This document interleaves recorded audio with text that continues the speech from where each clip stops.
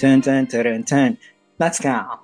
Welcome to the Coconuts Podcast. Today is April 22nd, 2022. The Coconuts Podcast is your home for top trending news and pop culture from all across Southeast Asia and Hong Kong. From Manila, I'm Sam Beltran. And from Jakarta, I'm Andrew Nazri. Ooh, back in Jakarta. Yep. I don't want to talk about it. Let's go. How are you doing? Okay. So last night, interestingly, I went to a Jordanian restaurant in and it's really like a hole in the wall thing where I'm from. So I'm a little bit actually like by the outskirts of Manila. So kind of like finding these things, it's kind of like a big deal for us. And it's in the weirdest location. Like I couldn't even describe it. And we were literally eating at somebody's home. So that was pretty much it. Like, so, yeah, like a friend had tipped us to it. So we went and yeah, so basically, it was pretty mind blowing because like I wasn't expecting whatever we had there at all, and we had like pretty interesting stuff like the biryani was on point, and he served stuff like bakluba and kabsa, which I am not sure if you've heard of, but I was like I wanted to ask you about that. I have. I mean, I grew up in the Middle East. Right. So no, yeah, exactly. And so the owner is Jordanian, right? And then so we got to talk to him for a little bit. And then he told us that he had somebody come in from like Qatar or something. Yeah, I guess Qatar. And then he was like, this guy was moved to tears when he had the food because he hadn't had anything that legit in a while. So that was pretty interesting for me. And then we find out that, of course, with him being from Jordan and everything, he was practicing Ramadan. And because we had come in the middle of the night, well, not really in the middle of the night, it was probably like dinner time, we caused him to miss one of his evening prayers. And I felt kind of bad. And like, do you feel bad at all that, you're talking about all this delicious food? Like, we are recording while the sun is still out and, I am fasting. Do you feel bad about that at all? Like that I'm tempting you with all like all these dishes from your childhood, you mean? Yes. Like with no, I'm trying to think of what else I had. Well, we had kebabs for sure. When it comes to you, not really. No, I'm kidding. No, I mean, do you feel bad? Do you feel bad? Like I would feel bad if you felt bad. No, I'm not. I'm not one of those. Yeah. Like, I mean, we fast. We have to resist temptation. It's not the other way around. It's not like everybody has to, be tiptoe around us and hide the temptations away from us. No, screw that. Well, okay. Well, in that case, then I'm proud to tell you that was like the best kebab that I've ever had. And I can't believe it's like just a few minutes away. Well, not really a few minutes, but it's like it's a relatively comfortable drive from where I live. So yeah, that was interesting. But yeah, he had told us that he had to miss. And I guess he wasn't supposed to be working as well, technically, because it was Ramadan or something. But he was there just, cooking the shit out of our food and, serving us delicious, yummy treats. Thank you for all of that. Now I can't wait for sunset. Oh yeah, well, there's that, and we have a few hours to go. But yeah, at least I gave you some inspo, right? Yeah. All right. Let's go into the top stories this week, where we will indeed begin with a story about food. So many temptations. From a man painting artwork with his pee-pee to alien worshippers in Bangkok, Coconuts TV brings you wacky and impactful documentaries from across the region. Don't miss out. Head down to our Coconuts TV YouTube channel to subscribe and enjoy. So, Coachella, right? I mean, you're pretty old, but you probably know like the biggest, most famous music festival in the world. Of course I do. 40 isn't old, Andra. I'm kidding. I'm not 40. Okay. So it was a big day for Thai hip-hop because dissident teen rapper Millie became the first Thai solo artist to take the stage at Coachella. And, that was not the only talking point because she did leave her fans hungry for more after. At the end of her show, she took out a plate, like a bowl of mango sticky rice. Ha, that was nice. Hungry for more. But yeah, tell me all about it, har har. So Millie, who is 19, she played in the first weekend of Coachella in California as part of a lineup of Asian talent signed to the label 88 Rising. And I just have to, play up the Indo card here. Coachella also saw the first Indonesian solo artist to perform there last weekend, namely Rich Brian, Nikki, and Warren Hu. Yeah. Wow. Was there anybody from the Philippines? No. No. Excuse me, there was one. Excuse me. Oh, okay. Bea Badubi, the first Filipino artist, who's technically in London now. But yeah, she did play a set in Coachella as well. So take that. Okay. No, but yeah, dude, Rich Brian. Yeah. Yeah, arguably the biggest 88 Rising star. If you wanna go there. But going back to Millie though, she performed a mashup of some of her fan favorites like Mirror Mirror and Soot Pang, but she stole the internet's heart by eating from a dessert plate and howling at the crowd who wants mango and rice that is sticky before exiting the stage.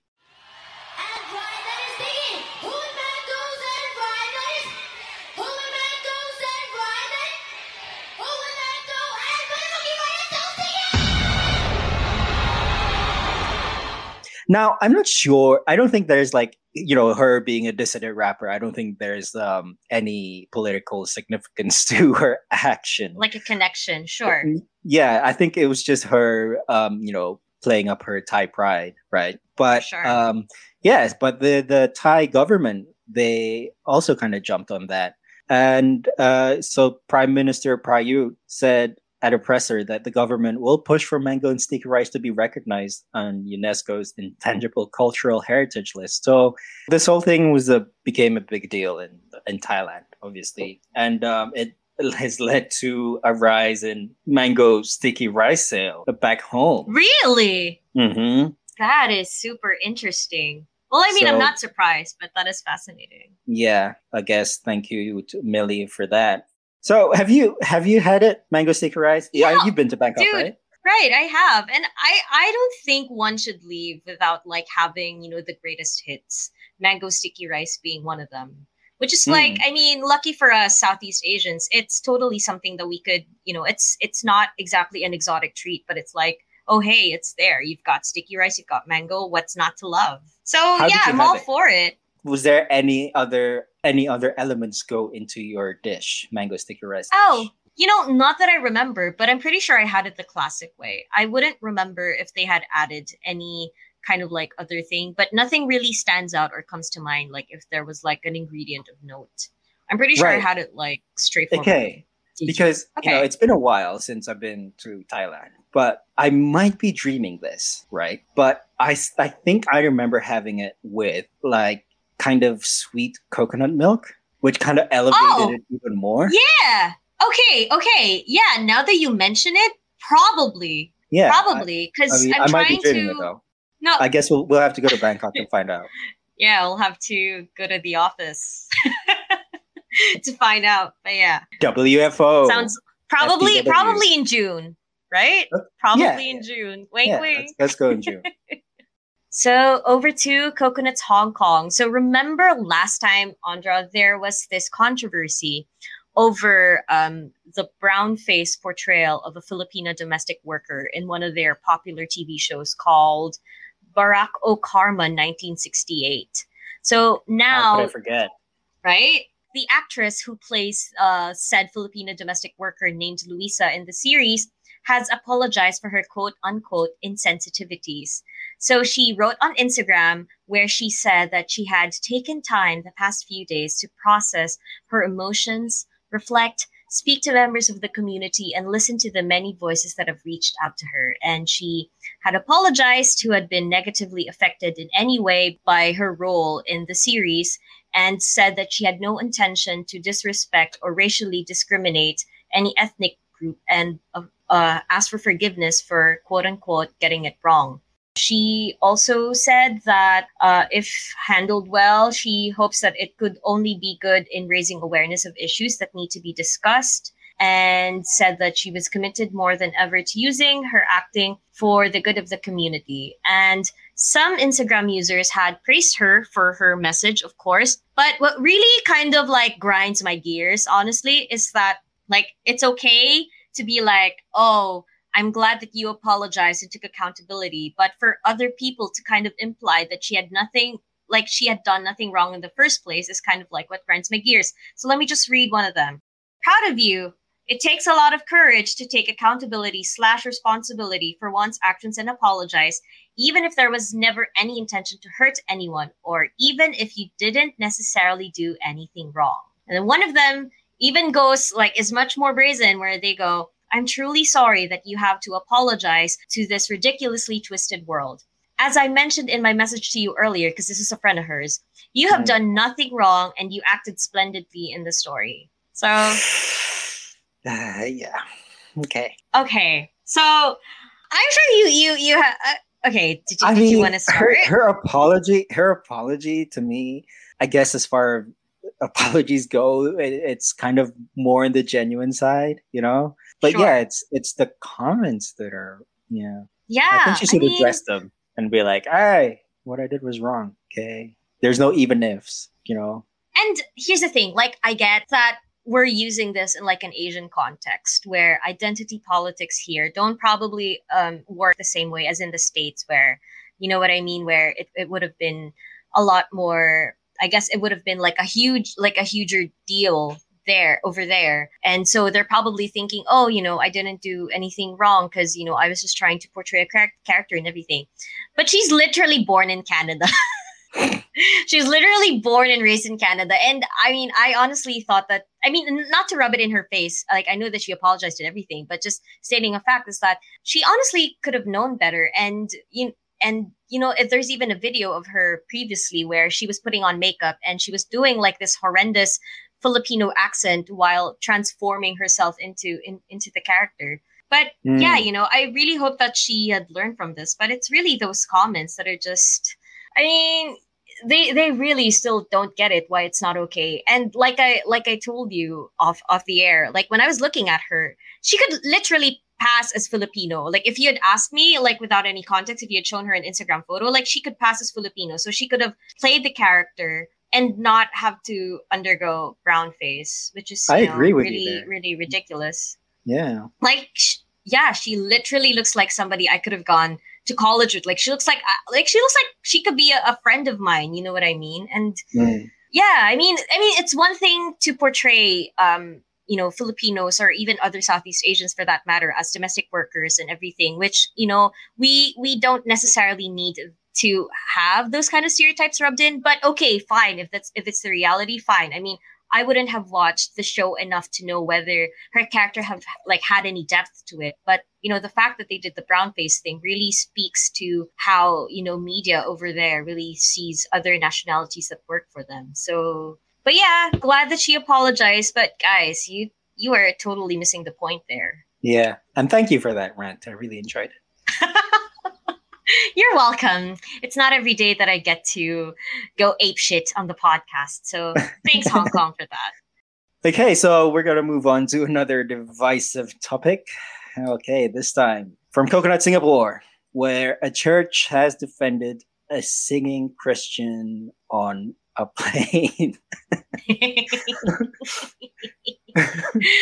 okay, before you get into it, yeah, I'm not sure if you have this experience in Indonesia, but so in the Philippines, so I remember I live on the outskirts of Manila, which is where my hometown is. So like when I was in college, I would have to ride the bus back and forth, like, you know, because I have to go home every weekend to see my parents and everything. And then so like I would encounter the most bizarro experiences on the bus. And one of them was like this, like we were just literally stopped wherever, like some random place. And then up comes like a group of like quote unquote singing Christians with like a tambourine and a guitar and them just distributing pamphlets and Yeah, and I mean, that was like the most random thing. So I wouldn't know if you've had the same experience. Oh no, the people who come up onto those buses, which are slowly dying, by the way, from Jakarta. The people who go up there are street buskers, and they'll play their horrible music to your face unless you give them like 2,000 rupiah to just fuck off and bother the next passenger. Yeah, but Jeez. no Christian pushing agenda or anything like that. Okay. Okay, so back to the Coconut Singapore story. So a Christian denomination has come to the defense of a Singaporean man who drew flack for preaching gospel on a flight that made.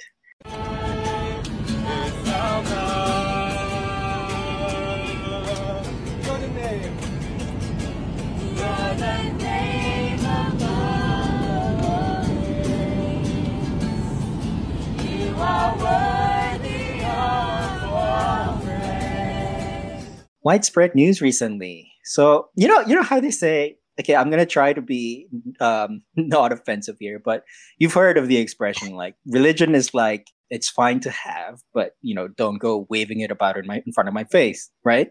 You've heard of that, right? Right, without permission, at least, right? Yeah, sure. And sure. So a 24-year-old Singaporean man by the name of Jonathan Neo, he conducted a sing-along session on a flight from Germany, it seems, to Ukraine. And, some people enjoyed his Christian music, some weren't best pleased. But the 316 Church on Robinson Road in Singapore said there was nothing wrong with any of that, any of his singing on board, because that was part of his free will.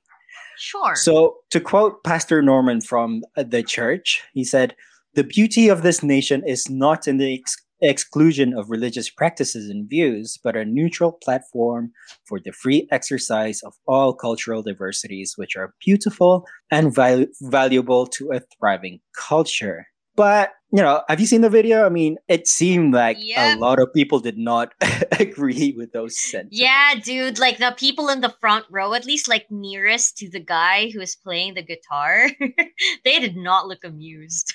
Yeah, they weren't happy about, quote unquote, worshiping Jesus 30,000 feet in the air.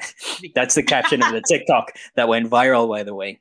So the video was first posted to TikTok on April 9th by Jack Jens Jr., who said that they had traveled to Ukraine with their team to help refugees. And they noted that they got permission from the cabin crew to sing on the flight, and were even introduced by the pilot over the PA system. And in case you're wondering, he said that everyone clapped while they sang, "How Great Is Our God." And some even cried after the song ended.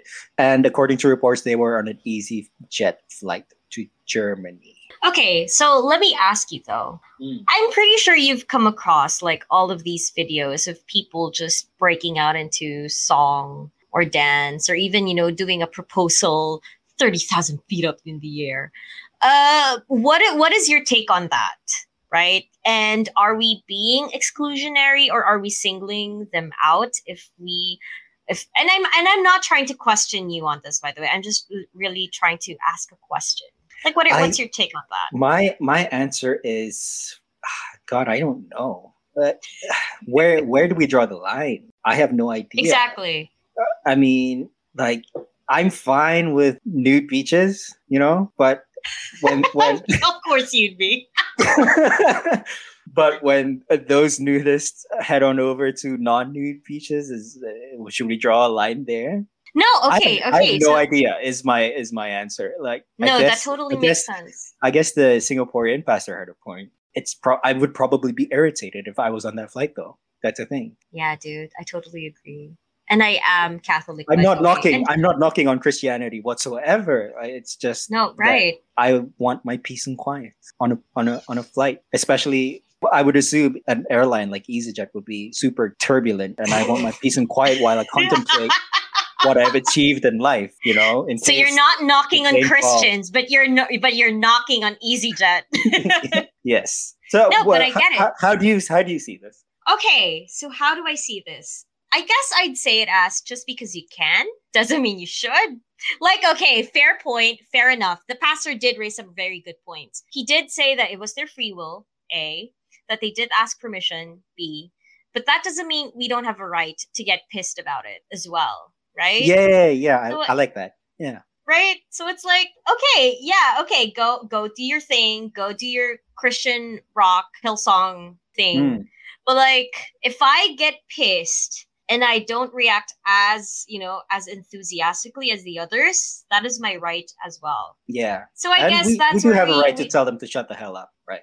right, right. I mean, it's not Yeah. like we're telling them to like, you're not allowed to do this on this flight. But if we're Mm. like, oh God, like, you're irritating, then Yeah, that's because kind of within our right. We'd be within our rights as well. one thing I don't agree with what the pastor said was that this represented an increasingly anti-Christian climate. I mean, no, just a lot of people are just irritated by this kind of stuff, regardless if it was Christian music or whatever. You know? That's true. And I'm pretty sure there were other Christians that, got miffed about it as well.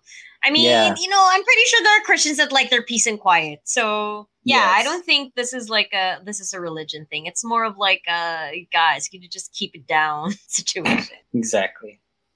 Over to Coconuts, Manila, where Filipinos flooded Twitter with Lenny withdrawal memes after lagging candidates ganged up on Vice President Lenny Robredo. So, I mean, I hope the Filipino humor translates well here because I actually, personally, I love it. But what Mm. happened over here? So, like, let me just give you some background. So, remember when we had Ash on board a few episodes ago and she was talking about all these other candidates that were running? Because, I mean, much of the focus has been, like, we've been talking all about is Bongbong Marcos and Lenny Robredo. But there are actually a total of 10 candidates that are running in the upcoming presidential elections. And Right. 3 of them in particular had actually come together over the weekend to hold a joint press conference on Easter Sunday of all days. Wow. And it wasn't really clear what they wanted to happen. Like, it was pretty much a rambling press conference that a lot of people said that could have been covered in an email. But one of the highlights was when one of the candidates, Manila Mayor Isko Moreno, made a controversial call for the vice president to back out of the presidential race. The Yellow Pink are calling for supreme sacrifice. Katulad yung sinasabi ni Secretary Norberto Gonzales when somebody talked to him. O di ang pinaka-supreme sacrifice, if you are not a good player to win, then you pay the supreme sacrifice, you withdraw. The same challenge that they're giving us to Senator Ping, to Secretary Norberto Gonzales, to Senator Pacquiao, now we're calling, be a hero, withdraw, Lenny. So these are 3 dudes lagging in the surveys, not one of them higher than, like, say, 10%, trying to ask the number 2 person in the presidential polls to back out for a quote-unquote better chance of beating Bongbong Marcos, which, I don't know, man. I'm not the best at math, but I'm pretty sure that makes no fucking sense. Yeah. Weird. I mean, yeah, that's really weird. So, and I mean, obviously, this didn't sit well with a lot of people for a lot of reasons. Number 1 being that it makes no sense. Number 2 being the fact that they are 3 male candidates, far behind in the polls and ganging up on the only female candidate who is running for president. So that's not really setting you up for really great optics there, right? But Exactly. They should have gone after Bongbong if that's their aim. Exactly. Like, that makes no sense. Like, they were saying, oh, you know what? Another number 2 should be on. Like, the number 2 should back out so that we all have a better chance of beating Bongbong. I mean, that makes no sense because how could you even get the assurance that whoever is supporting Robredo and is leading, and is backing up her 20-something percent, percentage in the polls would actually go to any of you bozos? Anyway, so in true Filipino humor, so everybody did respond to the whole Lenny withdrawal call by posting memes of Lenny Robredo withdrawing from an ATM, which is really, Oh, I mean, God. if you go onto Coconuts Manila, you could see like the series of tweets that have just gone viral. And these are like people doing their own takes. And it's so funny. It's like bank posters being co-opted for memes and just them posting her faces onto them. And it's really fucking hilarious. And while others did try to make light of the situation by doing that and just really highlighting how ridiculous the whole thing was, others were really more vocal about their ire and asked the question that you and I have been talking about the past few minutes. Why are they ganging up on the number 2 instead of survey frontrunner Marcos instead, if all they wanted to do was really try to beat him in the elections in the first place? So, yeah. But as we learned over the past few months is that the Filipino politics is freaking hilarious. It is, and it never fails to disappoint each week. It's like one of those sitcoms that you wait for a new episode to come out each weekend. And you're never going to get disappointed, That's why Big Bang Theory was number 1 for like a while. Anyway. What a shit show. That's pretty divisive right there. But yeah, okay. Okay, so let's just go back to the numbers real quick. So the latest Pulse Asia survey indicates that Marcos still is in the lead with 56%, although he suffered a 4-point drop since the last poll, which was in February. On the other hand, Robredo's numbers surged by 9 points to 24%. Moreno was at 8%, Lacson was at 2%, and the other guy, former Defense Secretary Norberto Gonzales, was at 0%, and they all trail far behind. So let's do the math. 8% plus 2% plus 0%. You're not going to get anywhere near Robredo's numbers. So, yeah. Guys. Yeah, but the 56%, that still scarily sounds like insurmountable. And with the election so close, like on the horizon. For sure. It does sound, it still sounds pretty much like over half of whoever was surveyed, right? But there's like 30-something-ish days to go before the elections, probably less. Oh yeah, less at this point. Less than 20 days. Oh, God. But, I guess anything can happen. A lot of people are still making up their minds. They're changing, their candidates back and forth as we speak. So all we really have to do is to wait for May 9th and find out who the Filipino people want as their president. Oh, can't wait. Really exciting. Yeah. It's like the next Game of Thrones episode or like the next season coming. That prequel that they've been talking about. Yeah. So I'm guessing you're going to be really hands-on with your coverage of the Filipino elections next month. And when that's over, are you going to think about taking a little break, maybe go and leave, maybe go overseas somewhere where it's possible, like Bali? I know you have a bit of FOMO from me spending a couple of weeks there.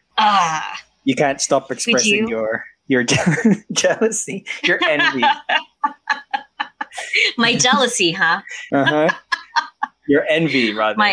Anyway, I'm gonna tell you now that you may have heard. If you plan on going to Bali anytime soon, you may have heard whispers that they are going to raise the fee for the visa on arrival from 500,000 rupiah. That is hilarious. Well, wait, hang on. From 500,000 rupiah, which is about $35 to 1.5 million rupiah, which is about $105. But that ain't happening, according to officials in Bali, including its governor, Iwayan Koster. So all you have to do, Sam, I believe all ASEAN nations basically can come into Indonesia now. And holders of 43 passport nationalities can just fly to Bali and obtain a visa on arrival for the stated price of 500,000 rupiah and no more than that. Because Bali officials have stressed that there will not be a raise because, at this point, all they want is more tourists, right? It makes no sense to raise the VOA fee. Yeah, dude, I thought that was real. And I was like, wow, they're really trying to milk the whole post-COVID situation. But I'm glad that that's the case. So would we know how this circulated in the first place and why it's been so That's popular? a weird thing. When we first saw the announcement last week, it was made in an official circular. And it was as official as it gets. But I think because of the backlash, they just backtracked. and one official even went as far as calling it a hoax. Sure it So was. yeah, so there we go, people. If you want to go to Bali, it's just $35 on top of the Exactly. flight tickets and the hotel, which And the are hotel accommodation. which are pretty relatively cheap at the moment still. Huh. I love that you just went all Bali ambassador over there. Oh, take it from me, a guy who was just in Bali last week. Way to flex your holiday for like 3 over weeks, man. It was beautiful. there. Okay. Stop making me envious. Moving on to Yangon. So, Suki's lawyer dismisses talk of quote-unquote dialogue with junta. So, a lawyer for the former head of state of Myanmar said that comments that she made about a dialogue with the military did not signal a softening towards the junta. So, speaking anonymously, the lawyer told the publication Myanmar Now that Suki's recent reference to a dialogue during a recent court hearing referred to divisions within the public and not the military brass who overthrew her elected government last year. So she said, there may be differences of opinion. Whatever we do, we must work together. If there is a difference of opinion, it must be discussed in a coordinated manner. That is what she meant, the lawyer said, referring to different elements of the opposition movement. So Suki's comments about dialogue made waves among those who interpreted them as a sign she was willing to negotiate with the junta.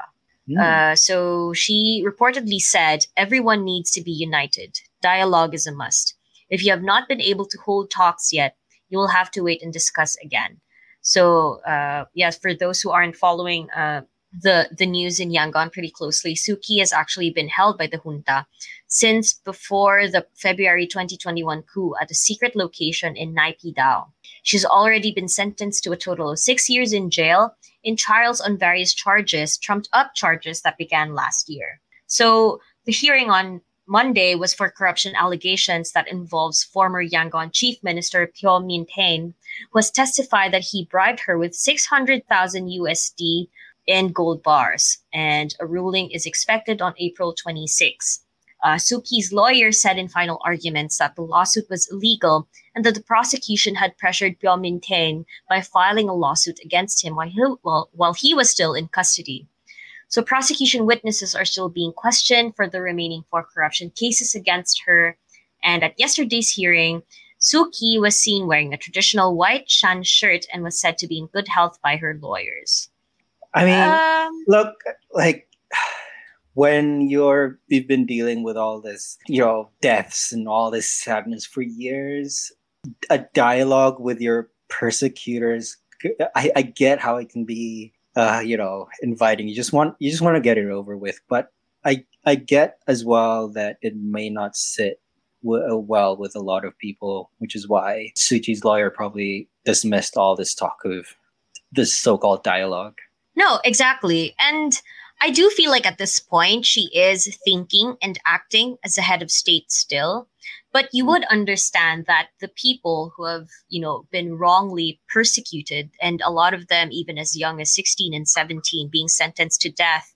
Like, I mean, I understand why their stand would be like, they've gone far beyond, any sort of civil recourse or any sort of, compromise, diplomacy. Like any sort of compromise. Yeah, or diplomacy, exactly.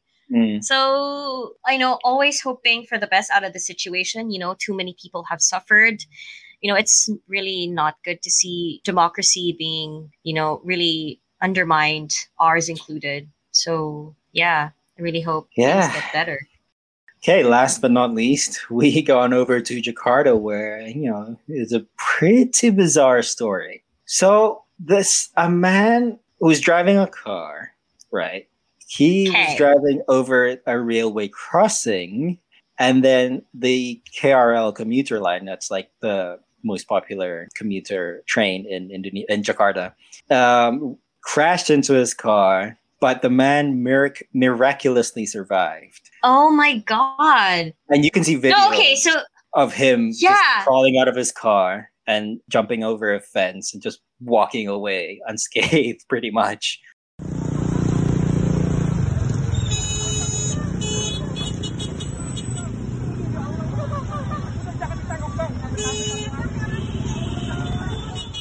What the fuck?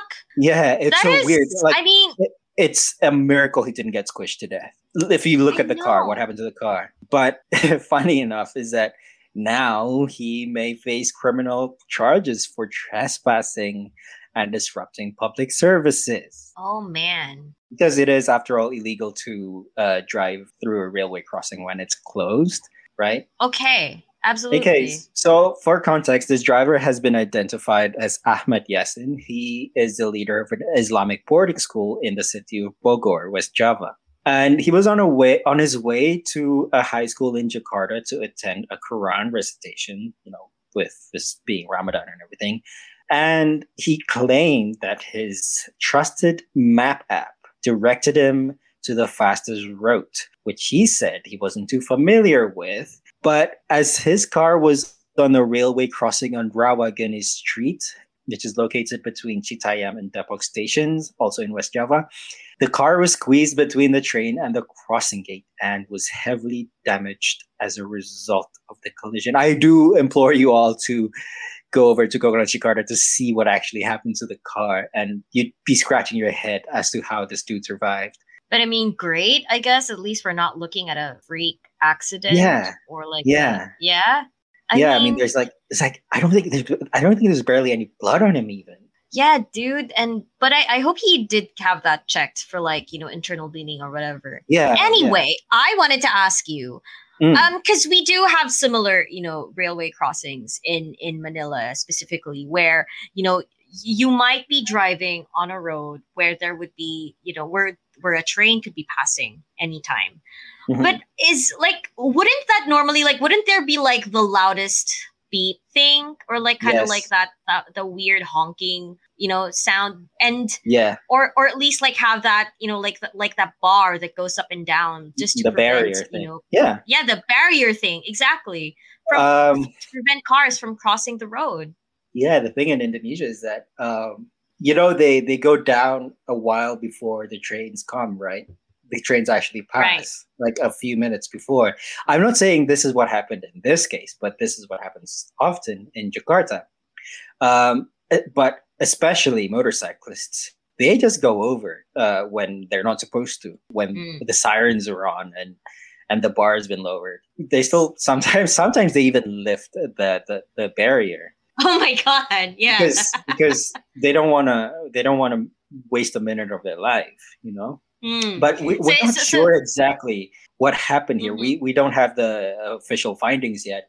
We're not sure if there was any malfunction to the warning systems that are in place. So what's funny is that this dude, right? So he crawled out of his car, jumped over the fence, and apparently he walked away from the scene and met his brother, who was around the area at the same time, and asked him to take him back to his boarding school where he received a massage. Oh my god! And soon after that, he was actually interviewed by the media, and like nothing happened. He just suffered like a number of bruises on his arms and his leg and his face, but nothing too serious, it seems. But the Jakarta's train operator, they're saying that they want to sue him and hold him accountable for his actions because he didn't prioritize train travel, which resulted in damage to facilities and disruption to travel schedules. And there was a bit of a holdup as a result of this. And this is like a very, very, very popular line, very crowded line. And he has since said that he maintains that he didn't do anything wrong. So I guess we'll have to tune in to Coconuts Jakarta to see what comes out of this bizarre train situation. Yep. So while we're in Coconuts Jakarta, I think this is a nice segue to lead into our interview segment for this week. I'm sure you've read, last week we published a story about online predators targeting specifically Chinese-Indonesian women for, sexual abuse and online. And it's become one of our top stories this month because it is such an important issue that needs to be addressed. And we're pleased to have with us the author of that piece, Kevin Ang, all the way from Perth, Australia, to talk to us about this whole writing process and the impact that the story's had.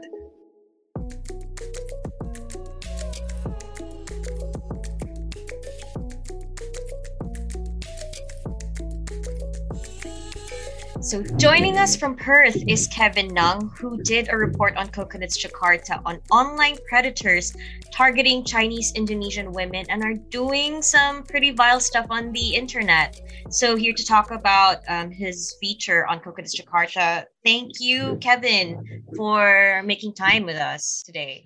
Thank you very much for inviting me. It's a pleasure to be here. Yeah, it's our pleasure. So to get us started, why did you decide to research this topic? Well, we hear about sexual violence. We know it happened.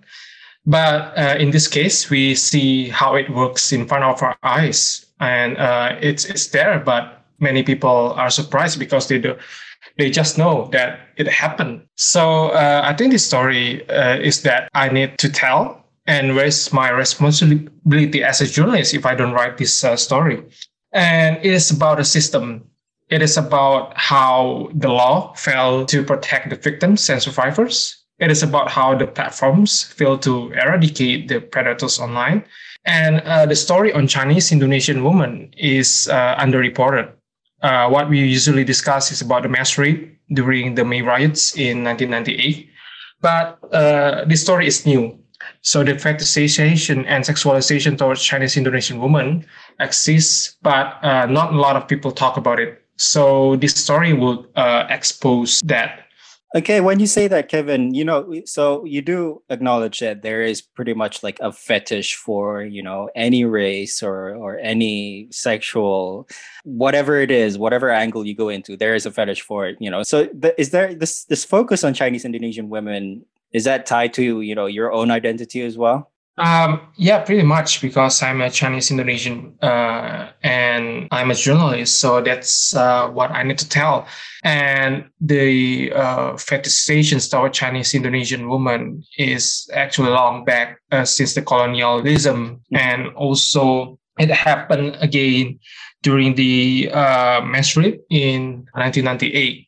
But however, regardless of the race or the ethnicities, everyone can be the victim, and also the predators. The predators hide their identities online, and we don't know who they are, and they could be anyone. So I think it's about the system. So it's larger than a Chinese-Indonesian story, actually. So it's about how the system fails to protect women and also the victims of these predators. So reading through the feature, it's very comprehensive. So could you talk us through your research process? When did you start the whole thing?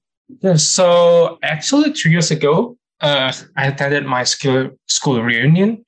Then I met the boys. At the time, I don't know about cyber gender-based violence. Then suddenly they talk about women, and not just about women, but their intimate image that were distributed without consent. And the most surprising thing is that one of the victims is my classmate, sister. And then at the time I was 18 and I was still a cub reporter. So I don't have many experience, but I already promised to myself that I will write this story. So 3 years later, I got a tip from one of the victims and I noticed one predator account. And I began to tail that account, started by the end of the last year. I think it was October. And I thought it's only several accounts, so it's a bad apple. But in my mind, I feel like there must be a lot of these predators online. So I decided to learn their behavior, their network, and collected over 3,000 predators account. And from these 3,000 accounts, I analyzed one by one, and I see if they target Chinese-Indonesian women specifically. Then I found around 50 accounts. I thought the number stopped there, but it keeps increasing as I research in depth. And the final number is 155 accounts that target Chinese-Indonesian women, and it keeps increasing. So this is not just one bad apple, but it is about the failing system. And why the number is high? Because it is easier to create new accounts rather than reporting a violation. Yeah. Kevin, I had the absolute pleasure to work with you on this story as well, to edit. And you did share a lot of really disturbing evidence of all of this sexual abuse online. Could you maybe share a bit with the audience just the kind of stuff that you found during your whole time researching, but maybe tone down a little bit on the specifics because they are really, really disturbing. Yeah, so many horrifying things that we didn't imagine before, and we see that horrifying things in front of our eyes. So I think Andrea will understand what I mean. Yeah. Oh, but yeah, so the one that we included in the article is actually not all of it. So we actually toned down the evidence. But yeah, I see rape comments, fetishization, sexualizations towards any woman, actually. And there are accounts who like to distribute intimate image without consent. And that's a pretty common one. And also there are accounts that refer as a contributor. So I think I don't need to explain what that is because it's really gross. And I see deep fake as well. And I see many things that are inhuman and gross. And they do these things with pride. You know, they do these things without hesitations because they like to do this. Yeah. And one thing that really surprised me was like, there's like a whole really functioning community. Like there's camaraderie among them, isn't there? Like, excuse me, but there was like this whole mass masturbation kind of events, right? Yeah, correct. So it's a network of predators who actually share they say it's contents, but I would not say that it's a intimate image that were distributed without consent. So they share it among themselves and then do jerking sessions on Twitter Space, and they like to do this. And actually, they also sell these images, and some of them are pretty usual to do this kind of stuff, and they share it for free. So it's a whole network of predators, actually. Yeah. Yeah. So we know that, like through your research, you've uncovered that, this really, like, I mean, it only looks like you mentioned, only looks like it's one bad apple or a handful, but it's actually like a really widespread network, or even like I hate to use the word community, but that's pretty much what it is, of like all these predators that's pretty apt. coming together. Yeah. And fetishizing like these Chinese-Indonesian women.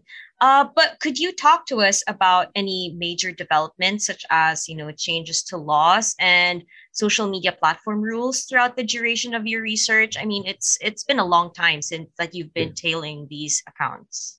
Yeah, so when I first started to research this story, the anti-sexual violence bill has not been passed. And that is sad because there is no law that can protect the victims and survivors. There are laws that might criminalize the online predators, such as the Electronic and Information Transaction Law, but it doesn't have a gender perspective, and it could actually criminalize the victims. But when I ended my research, finally we have the anti-sexual violence bill that recently passed. And that was a relief. And honestly, I was shaking when I heard that news because actually we have the law. But about the platform rules, especially regarding non-nudity policy, the last update was 2019. So I think it needs some revisions and it's quite outdated. Right. So on that sexual crimes law, do you think it would suffice in stomping out all of this community of perverts, basically, or is how it is in Indonesia, would that be not well enforced?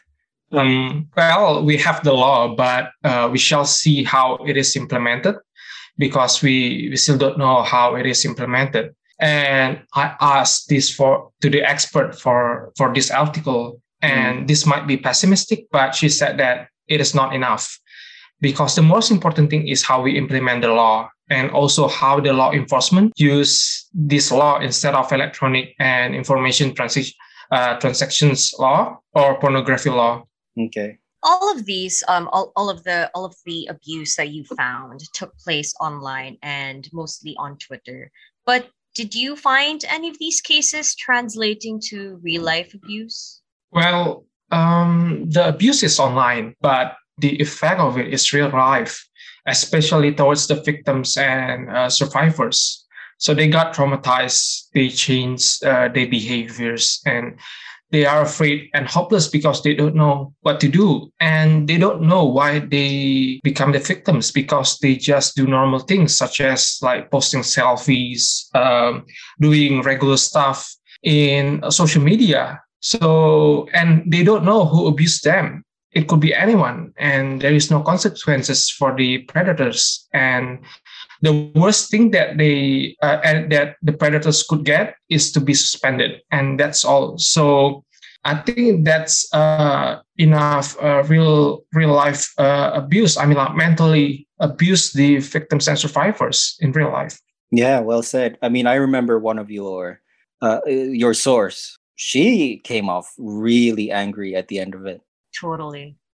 Yeah, because she couldn't do anything. And even I talked to one of the victims, and she even don't know who can help her. So when I said that I will write about this, and she's really relieved and say many thank you for me. I mean, like, I'm just writing this story, and I mean, it could not change the whole system. It's just a story, and I hope it could change the system, but it's just a story.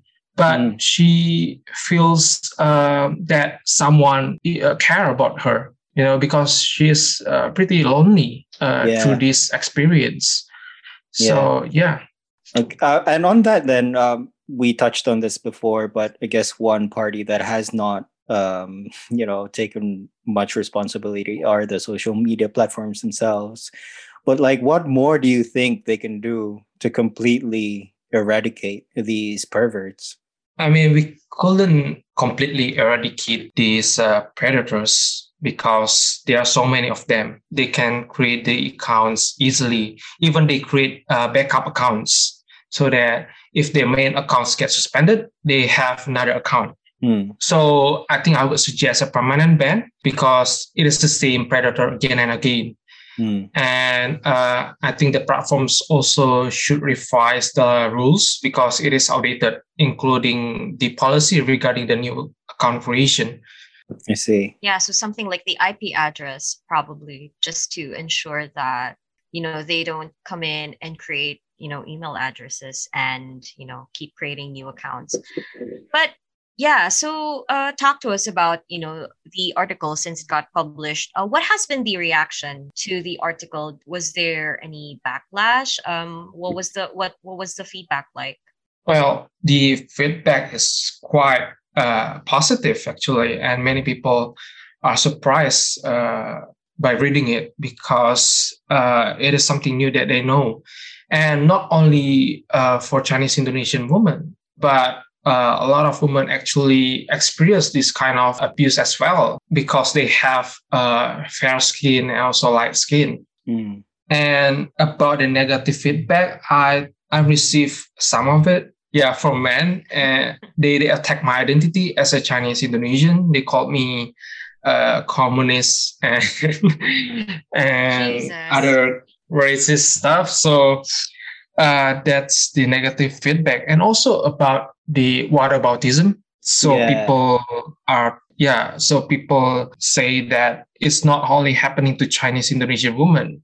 I know that, but Chinese-Indonesian story is underreported, and that's why I write this story. And they don't get it. But most of the feedbacks are quite positive, actually, especially from women. On that, then, like that backlash, do you think one of those people that called you all those horrible things, do you think they're part of that community? One of them. One of them. Well, because of these stories, I couldn't trust anyone.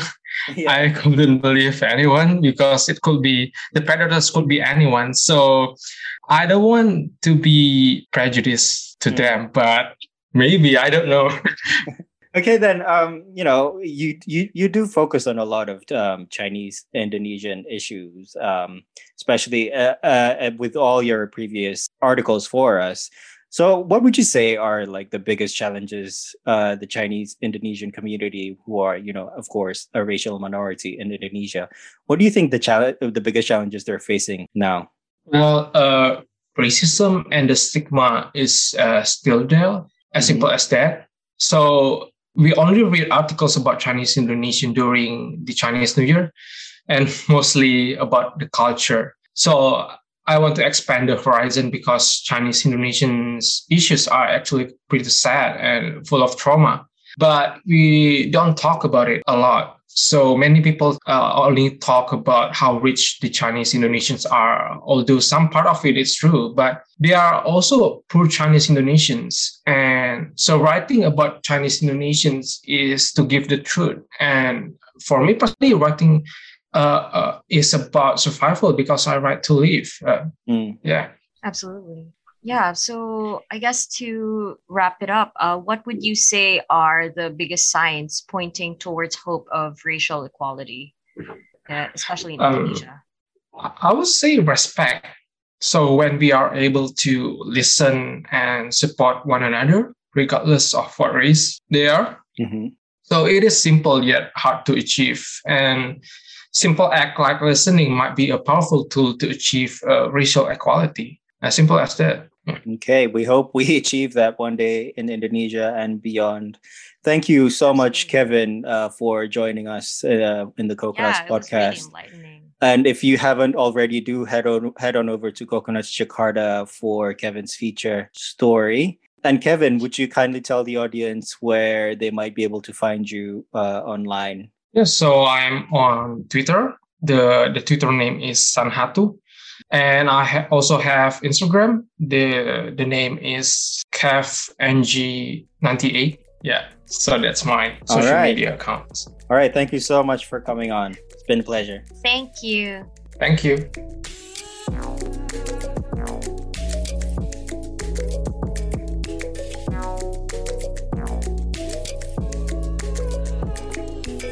Yeah, so I'm really glad that Kevin decided to, shine a spotlight on this underreported issue. I mean, especially considering that, like stories on Chinese Indonesians are underreported in Indonesia. But, it's really horrifying that these women really have to undergo that kind of degradation. And, considering that they didn't even do anything wrong, like, they're just posting their stuff for content, and here are other people, just really bastardizing that and just really perverting that for their own sick and twisted means. So, I really, and definitely, internet, the internet is a shared space, but it really needs to continue being a safe space. And I hope that, the story, and I'm glad that it's getting the attention that it rightfully deserves, but I really hope that it does shine the necessary spotlight, like not just for everybody to kind of like have that awareness, but also for, for websites like and platforms to hopefully act more proactively on this matter. So yeah, I'm really glad to have that, that opportunity to talk to him about that.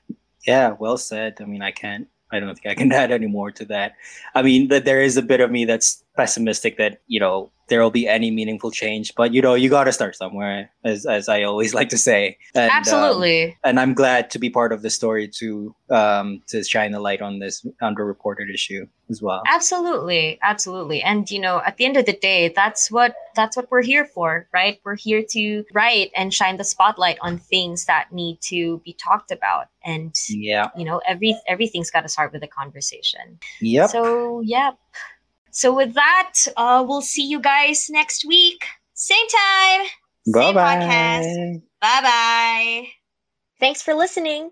If you'd like to support Coconuts and our weird and wondrous stories, you can become a Coco Plus member at coconuts.co/membership, make a patron payment at coconuts.co/patron, or buy our fresh merch at the Coconut Shop at shop.coconuts.co. Advertise with our in-house agency Grove. Fast, funny, digital. Join forces with us to slay buzzwords, rise above the noise, and sow the seeds of something great.